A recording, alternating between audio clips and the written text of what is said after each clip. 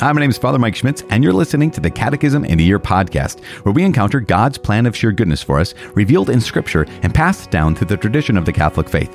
The Catechism in a Year is brought to you by Ascension. In 365 days, we'll read through the Catechism of the Catholic Church, discovering our identity in God's family as we journey together toward our heavenly home. This is day 148. We are reading paragraphs 1091 to 1098. As always, I'm using the Ascension edition of the Catechism, which includes the Foundations of Faith approach, but you can follow along with any recent version of the Catechism of the Catholic Church. You can also download your own Catechism in a Year reading plan by visiting ascensionpress.com/CIY. I recently just did this again. I lost mine. Well, I didn't lose it, but I kind of misplaced it. I'm sure I'll find it again and be able to check off with my blue marker. But I downloaded it again by going to ascensionpress.com/CIY. In fact, I went to ascension.com/CIY, which is not actually a website. So go to ascensionpress.com/CIY. You can also click follow or subscribe in your podcast app for daily updates and daily notifications. It is, as I said, day 148. We are reading paragraphs 1091 to 1098. Yesterday we talked about how Jesus is present and Jesus is active in the sacraments, in the liturgy, right? Remember, the liturgy is God's work. It's our participation, the participation of the people of God in the work of God. So we talked about how it comes from and is ordered towards the Father. Then yesterday, here is Jesus Christ who is active and is present today. We talk about the Holy Spirit and the Church in the liturgy. And just a couple of things to keep in mind.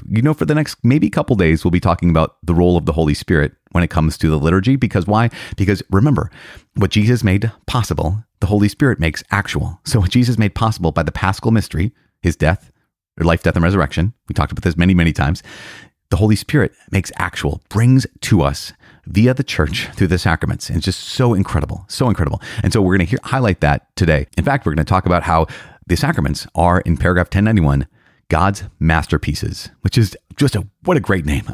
We call them the seven sacraments, yes, or the seven masterpieces of God, which is, again, I just think it's really beautiful. Going on to talk about this, that in paragraph 1092, in this sacramental dispensation, right, that we live in this new age, the age of the church, Christ's mystery and the Holy Spirit acts in the same way as at other times in the economy of salvation, which is just to think, okay, wait a second.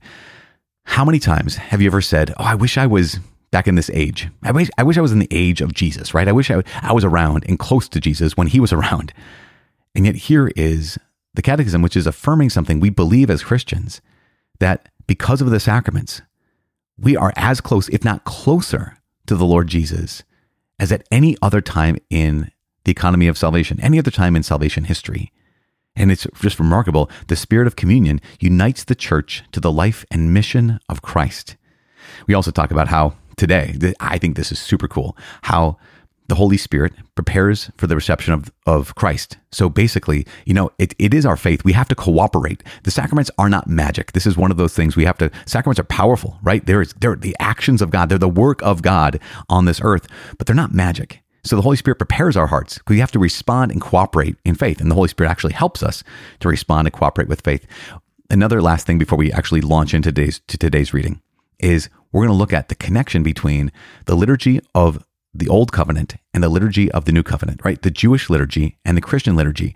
One of the things we realize is that a lot of things that we do has its roots, of course, in the Hebrew scriptures, have its roots in the Hebrew practice of living out their faith. And so here we are as Christians. This is the fulfillment of everything that was laid down by the law of Moses, everything that was laid down in the life of the Jewish way of worship. It's fulfilled in Jesus and it's fulfilled in Christian worship. So we're going to talk about that today. So as we launch into today, let's get started with a prayer. Father in heaven, we praise you and give you glory. We thank you for this day. We thank you for your Holy Spirit that has brought us to this day. We know, Lord God, that if left to ourselves, we would not choose to be here. We would not choose to press play. Left to ourselves, Lord God, we would go our own way. But we are not left to ourselves. You have not left us to ourselves. You have lifted us up out of ourselves to draw us close to you. And so please help us to say yes to your Holy Spirit. Help us to say yes to your will in this moment and in every moment of this day and for the rest of our lives so that we can spend eternity with you. In Jesus' name we pray. Amen. In the name of the Father and of the Son and of the Holy Spirit. Amen. Again, it is day 148. We are reading paragraphs 1091 to 1098. The Holy Spirit and the Church in the Liturgy. In the liturgy, the Holy Spirit is teacher of the faith of the people of God and artisan of God's masterpieces, the sacraments of the new covenant. The desire and work of the Spirit in the heart of the church is that we may live from the life of the risen Christ. When the Spirit encounters in us the response of faith which he has aroused in us, he brings about genuine cooperation. Through it, the liturgy becomes the common work of the Holy Spirit and the church. In this sacramental dispensation of Christ's mystery, the Holy Spirit acts in the same way as at other times in the economy of salvation. He prepares the church to encounter her Lord. He recalls and makes Christ manifest to the faith of the assembly. By his transforming power, he makes the mystery of Christ present here and now. Finally, the Spirit of communion unites the church to the life and mission of Christ. The Holy Spirit prepares for the reception of Christ. In the sacramental economy, the Holy Spirit fulfills what was prefigured in the Old Covenant. Since Christ's church was prepared in marvelous fashion in the history of the people of Israel and in the Old Covenant, the church's liturgy has retained certain elements of the worship of the Old Covenant as integral and irreplaceable, adopting them as her own. Notably, reading the Old Testament, praying the Psalms. Above all, recalling the saving events and significant realities which have found their fulfillment in the mystery of Christ, promise and covenant, Exodus and Passover, kingdom and temple, exile and return. It is on this harmony of the two testaments that the Paschal catechesis of the Lord is built, and then that of the apostles and the fathers of the church. This catechesis unveils what lay hidden under the letter of the Old Testament, the mystery of Christ. It is called typological because it reveals the newness of Christ on the basis of the figures or types, which announce him in the deeds, words, and symbols of the first covenant. By this rereading in the spirit of truth starting from Christ, the figures are unveiled. Thus, the flood and Noah's Ark prefigured salvation by baptism, as did the cloud and the crossing of the Red Sea. Water from the rock was the figure of the spiritual gifts of Christ, and manna in the desert prefigured the Eucharist, the true bread from heaven. For this reason, the Church, especially during Advent and Lent, and above all at the Easter Vigil, rereads and relives the great events of salvation history in the today of her liturgy. But this also demands that catechesis help the faithful to open themselves to this spiritual understanding of the economy of salvation as the Church's liturgy reveals it and enables us to live it. Jewish Liturgy and Christian Liturgy. A better knowledge of the Jewish people's faith and religious life as professed and lived even now can help our better understanding of certain aspects of Christian liturgy. For both Jews and Christians, sacred scripture is an essential part of their respective liturgies. In the proclamation of the Word of God, the response to this Word, prayer of praise and intercession for the living and the dead, invocation of God's mercy. In its characteristic structure, the liturgy of the Word originates in Jewish prayer. The liturgy of the hours and other liturgical texts and formularies, as well as those of our most venerable prayers, including the Lord's Prayer, have parallels in Jewish prayer. The Eucharistic prayers also draw their inspiration from the Jewish tradition. The relationship between Jewish liturgy and Christian liturgy, but also their differences in content, are particularly evident in the great feasts of the liturgical year, such as Passover. Christians and Jews both celebrate the Passover. For Jews, it is the Passover of history, tending toward the future. For Christians, it is the Passover fulfilled in the death and resurrection of Christ, though always in expectation of its definitive consummation. In the liturgy of the New Covenant, every liturgical action, especially the celebration of the Eucharist and the sacraments, is an encounter between Christ and the Church. The liturgical assembly derives its unity from the communion of the Holy Spirit, who gathers the children of God into the one body of Christ. This assembly transcends racial, cultural, social, indeed all human affinities. The assembly should prepare itself to encounter its Lord and to become a people well disposed. The preparation of hearts is the joint work of the Holy Spirit and the assembly, especially of its ministers. The grace of the Holy Spirit seeks to awaken faith, conversion of heart, and adherence to the Father's will. These dispositions are the precondition both for the reception of other graces conferred in the celebration itself and the fruits of new life, which the celebration is intended to produce afterward. Okay, there we go, you guys. There we have it. Day 148, paragraphs 1091 to 1098. I know I probably have broken a record when it comes to this, but this is awesome. It is so good. Okay, so where do we even start? Let's start right here. Let's start with paragraphs 1091 and 1092, where it just highlights that the sacraments are God's masterpieces, And in the liturgy, the Holy Spirit is the teacher of faith of the people of God and the artisan of God's masterpieces. You guys, we can pray with that for so many times, but also go on. The desire and work of the Spirit in the heart of the church is what? Okay, so the desire and work of the Holy Spirit in the heart of the church is that we may live from the life of the risen Christ. This is what we're made for. We're made to live in the life of the risen Christ. And that's what the desire and work of the Holy Spirit is. That's what the Holy Spirit does. When the Spirit encounters in us the response of faith that he's aroused in us, he brings about genuine cooperation. And think about this. Again, the sacraments are not magic. One thing we're going to hear many, many times throughout talking here about the liturgy, and then when we talk about prayer, is that God is always the initiator of prayer, right? He is always the one who moves first. Whenever we pray, it is always a response to God's initiative. So no one ever you've never tried to get God's attention by your prayer.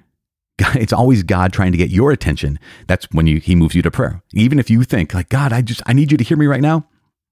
I'm telling you right now, he hears you right now.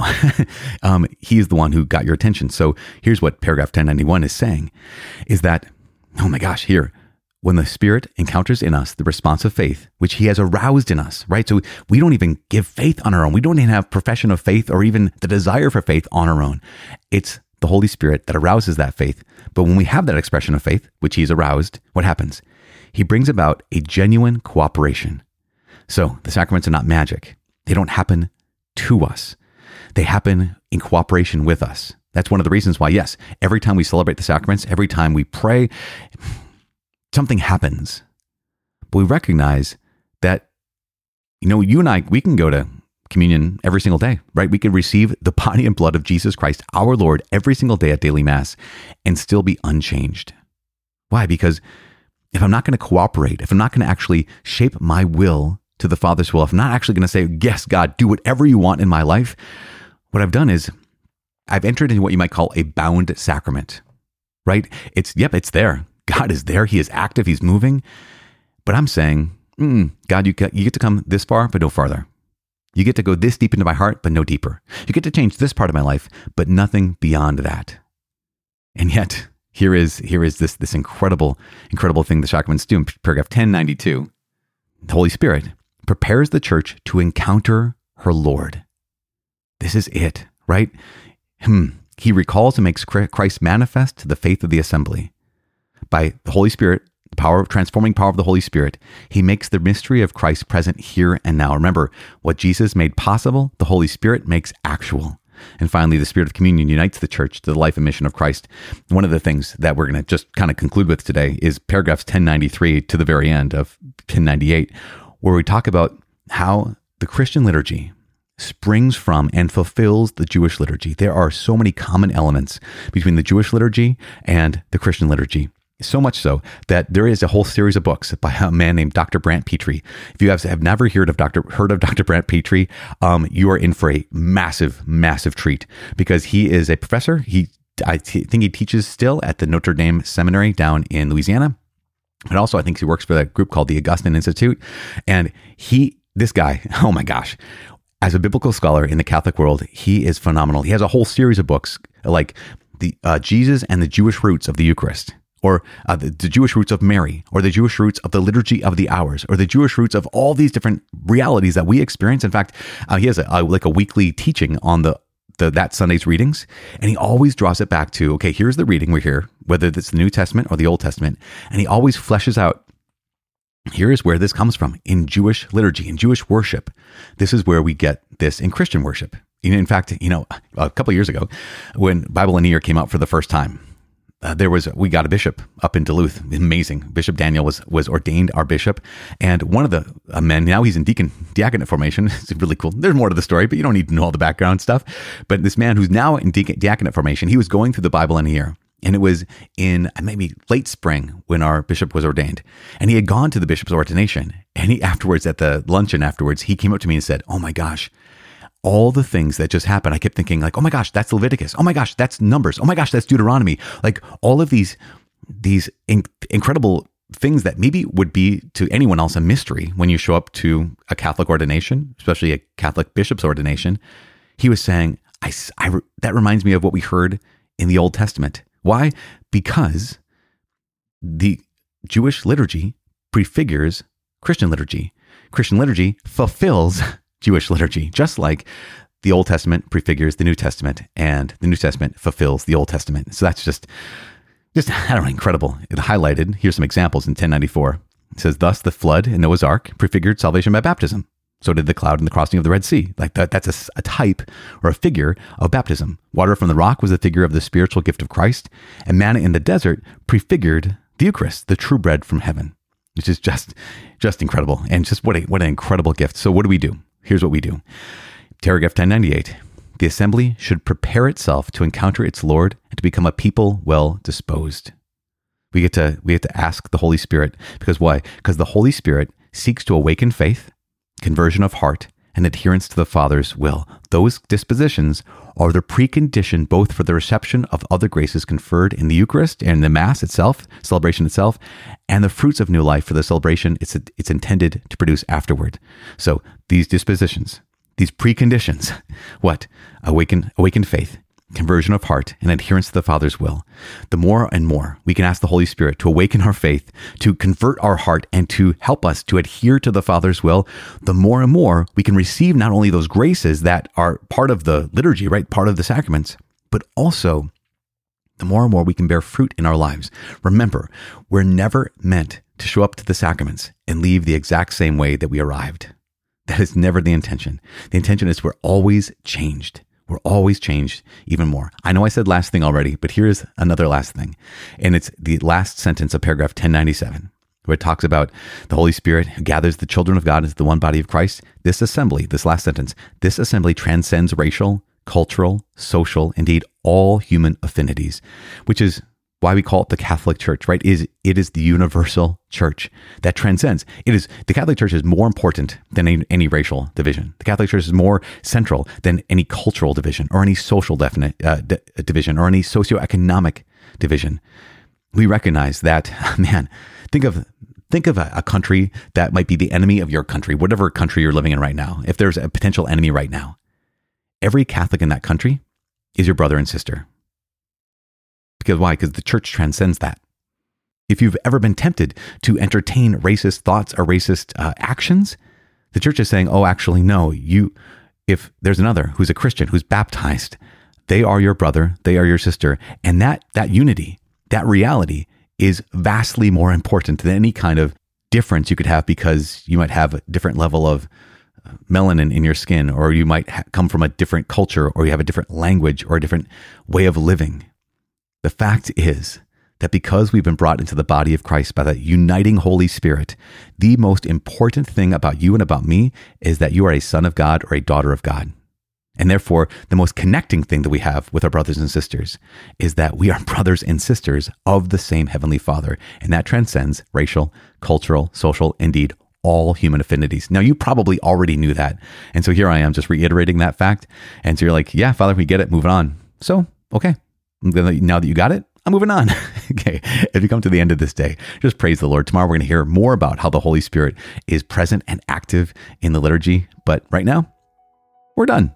So know this, I'm praying for you. Please pray for me. My name is Father Mike. I cannot wait to see you tomorrow. God bless.